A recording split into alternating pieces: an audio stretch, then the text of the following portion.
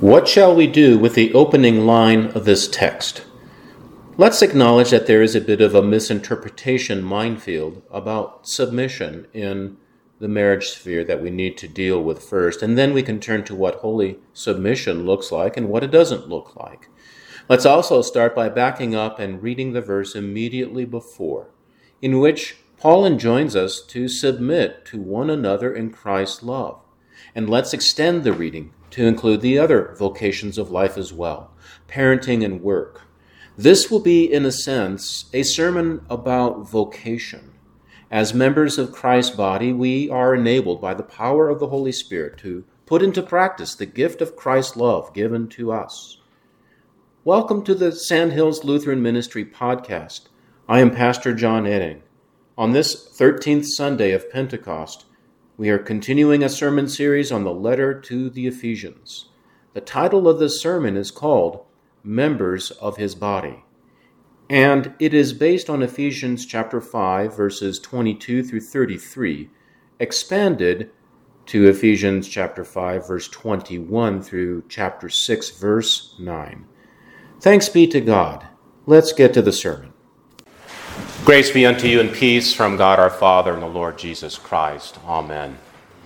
Well, the movie scene is pleasant enough. You can imagine this scene. A family is picnicking in the park. They have a blanket spread out on the green grass. The basket is full of goodies. And the weather is great. Some swans are swimming lazily by in the pond. And the husband are just enjoying this time. They're enjoying the sun and their conversation that they're having. Their kids are throwing a ball, playing catch. And the soundtrack in this movie scene is just it's just playing the soft, classical music. The scene is idyllic. It's just wonderful. It's a pleasant picture of family life. But what if you changed the soundtrack? What if you kept that scene the same? The picnic in the park with the family. But instead in the scene in the movie, instead of a soundtrack from, let's say, Vivaldi's Four Seasons, what if the soundtrack is playing a different score? What if this soundtrack includes shrieking violins, minor keys, and dissonance, and the soundtrack playing in the background is ominous, tension-filled. And if you're watching the family in the park listening to this soundtrack, well, what do you expect will happen next? I don't know. You're expecting that pretty soon you're going to see the face of an evil clown lurking in the sewer. Scary, right? So, what do we do with the opening line of our text? Wives, submit to your husbands as to the Lord. Instead of hearing a Canon in D or Jesu joy of man's desiring, or some other pleasant soundtracks that you might have heard at a wedding, maybe your own. Some women who hear this exhortation by a man named Paul, that they should submit to their husbands, will always hear it with a measure of jaundice. Some women have been subjected to cruel and abusive husbands, and their broken soundtracks that they carry around with them sound more like a score from a tragic drama or even a horror movie. The first time that I preached a sermon on this text years ago, I got an earful after the service in the receiving line from a woman who didn't agree with Paul.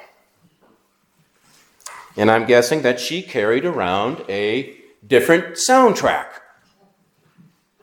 about marriage and relationship with her husband. Maybe it was even a broken soundtrack. Paul is not telling us, he's definitely not telling us to submit to cruel and abusive husbands or spouses. We do not use his words to encourage someone to do that.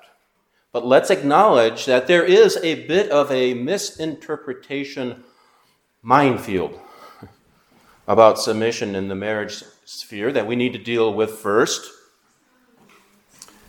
I'm sorry, I need to turn this on. We need to deal with that first, and it's not just about the topic of marriage. We all carry with us broken soundtracks related to our relationships in the areas of marriage and family and work. So yes, let's acknowledge that these words are hard to hear for too many people. And then we can turn to what holy submission looks like and what it doesn't look like. Let's start by backing up. Just back up one verse in our text here. Back up, and we read it, we heard it last week, and it's verse 21, where Paul enjoins us to submit to one another in Christ's love. So verse 21, submit to one another out of reverence for Christ. So we hear Paul admonish us to submit to one another out of reverence for Christ. Paul speaks of a more excellent way, a way of mutual submission to one another, a relationship which puts the other first. And if you look at the whole chapter 4 and up through verse 20 of chapter 5, Paul is talking about the recipe for this mutual submission that Paul has in mind. And marriage just happens to be the first spot where he is applying it today. And you can read further beyond our text. You can read the next 9 verses up to chapter 6, verse 9. And then you will see that this mutual submission also includes the other areas of life. Being a son or a daughter, being a parent, and employers and employees. So in a sense, this sermon will be about vocation.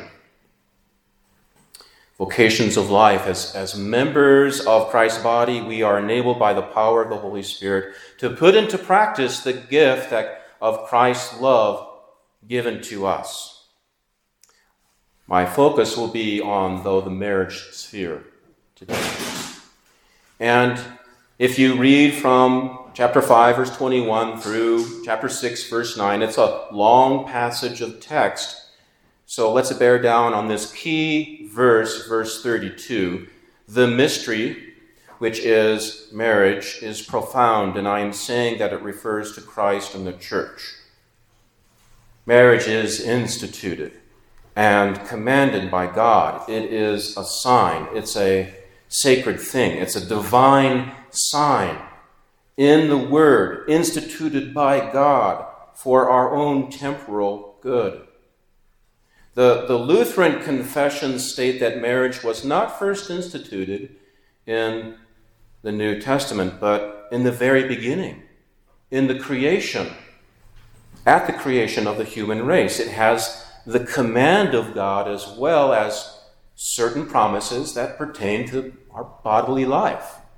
So here is the benefit of marriage for this life. Marriage is a divine sign of Christ and his sacrificial love for his bride, the church, but also the church's submission to her Lord, Christ. So now we're talking lordship and submission. And here I am indebted to the work of Dr. Leo Sanchez, who's a professor at Concordia Seminary. We're talking about lordship and submission. Again, I grant that after the fall, this is, of course, difficult to grasp what joyful submission is supposed to be, or gracious lordship. What are those supposed to look like? In the world, submission and lordship are synonymous for oppression. And of course, we can all see this disfigured state of affairs by looking in a mirror. We are oppressor and oppressed. Each and every one of us has attempted at one point to lord it over one another or over others, or has been oppressed by another. At times we want to live for ourselves and do what we want without submitting to anyone. We do this in our congregations, in our institutions, and in our homes. We are oppressor and oppressed in our own marriages even, in subtle and at times even in crass ways. So, the church has never been immune to the attacks of the evil one against marriage. The pain of hurt, the lack of reconciliation, divorce, and so on, and so on. And yet, the church is still a great place to look for good examples of faithful marriages, because there in the church, Christians learn to bear the cross for another, practiced more than any place else, practiced more in marriage, this bearing of the cross. And through the cross, Christ really finds what lordship and submission are. Through Christ, we learn that lordship is exercising one's power, not to lord it over others, but by sacrificing for them. You want to be Lord? You sacrifice for another. That's how you are Lord. And what is submission? By exercising one's freedom not for oneself, but rather in service for another. Both are acts of unselfish love, when you think about it. Actions where you have to die to self in order to make room for the other neighbor. Whoever wants to be my disciple must deny himself, take up his cross, and follow me. Submission and lordship. Well, it sounds like Jesus, doesn't it? He submitted to his Father. Though he was the Lord of heaven and earth, he submitted to his Father and to the mission to which he was sent for us. Jesus, who did not come to be served, but to serve, to be Lord by serving, by giving his life for us. So right away, we see the benefits of marriage for each one of us, even for the whole world, because every once in a while the world peeks into the church and to see what's going on. Marriage is that unique place to go to learn from the Holy Spirit about lordship and submission and what they are, the way of Jesus. In marriage, one learns what it means to bear the cross of lordship and submission. Indeed, it is interesting that we are given no other place in Scripture to go to learn what it means for Christ to love the church,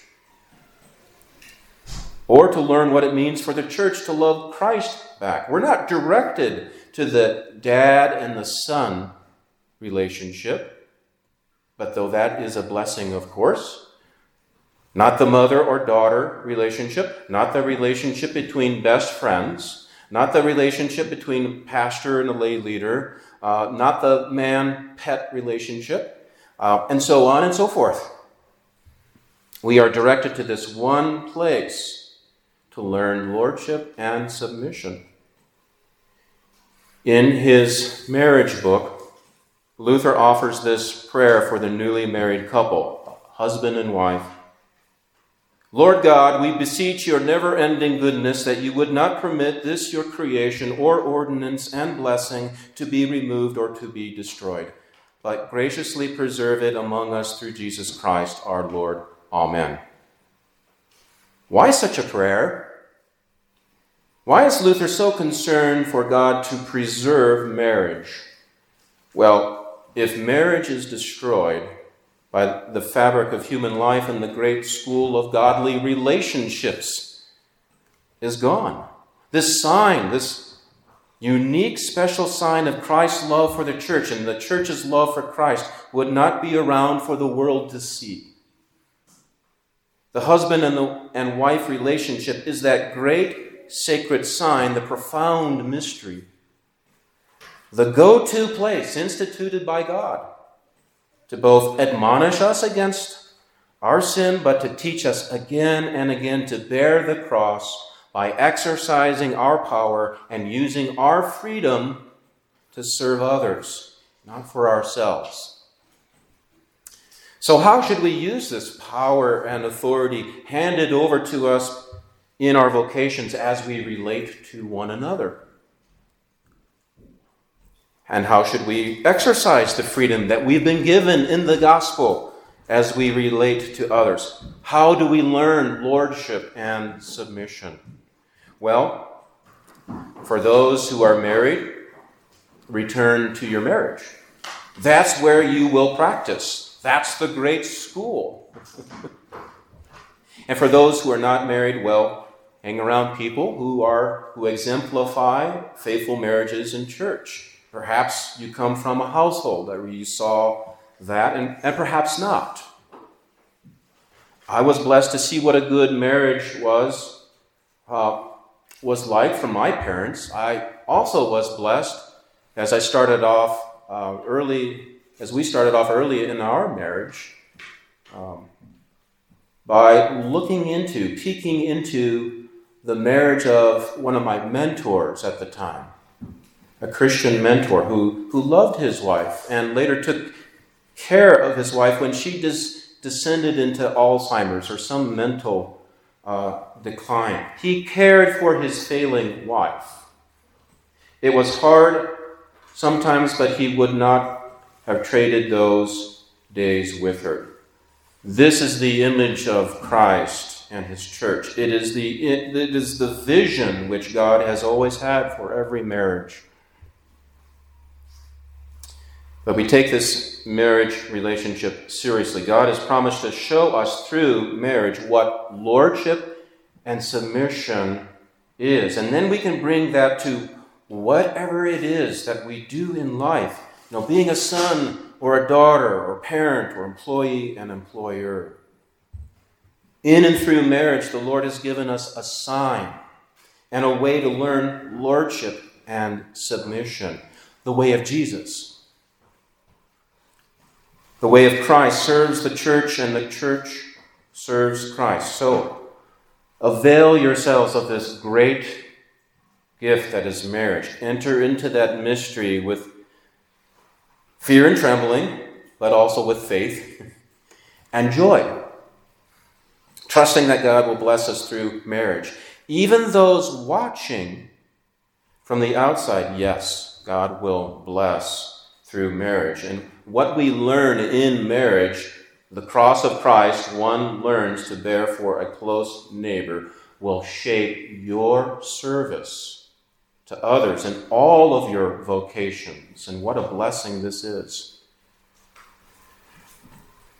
Talk about counting their blessings. Janet and Steve were looking at when they were in their living room together in their apartment one week after their wedding, and they were going through the wedding gifts, and they diligently wrote and sent out cards to their wedding guests, who generously gave them gifts. Now, it turned out that some of those gifts stayed in their boxes.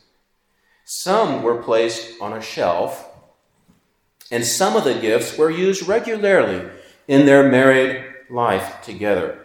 Janet loved to make cakes at special times with the electric mixer that they got for their wedding, a wedding gift. Steve, he just loved to make omelets. Usually every Saturday morning when they had some special time together, he used this special omelet pan and a spatula that he got as a wedding gift. In the evenings after supper, they would usually go to the couch and they would sit down on the couch to read devotions from a devotional book given to them as a wedding gift. Christ's wedding gift. Christ's wedding gift to every couple is his love. Now, we can leave it in the box or on the shelf, or we can put it to work in our relationships today. He did give it. We can put Christ's love to work in our other vocations that we have in our family life and at the workplace. Christ gave his love for those relationships as well. And this is how much Christ loves us, the church. That Christ loved the church. He gave himself up for her so that by washing her through baptism, she might be holy and without blemish. What a blessing this is. What a blessing this is as we put Christ's love to work in our lives. In the name of the Father, and of the Son, and of the Holy Spirit. Amen.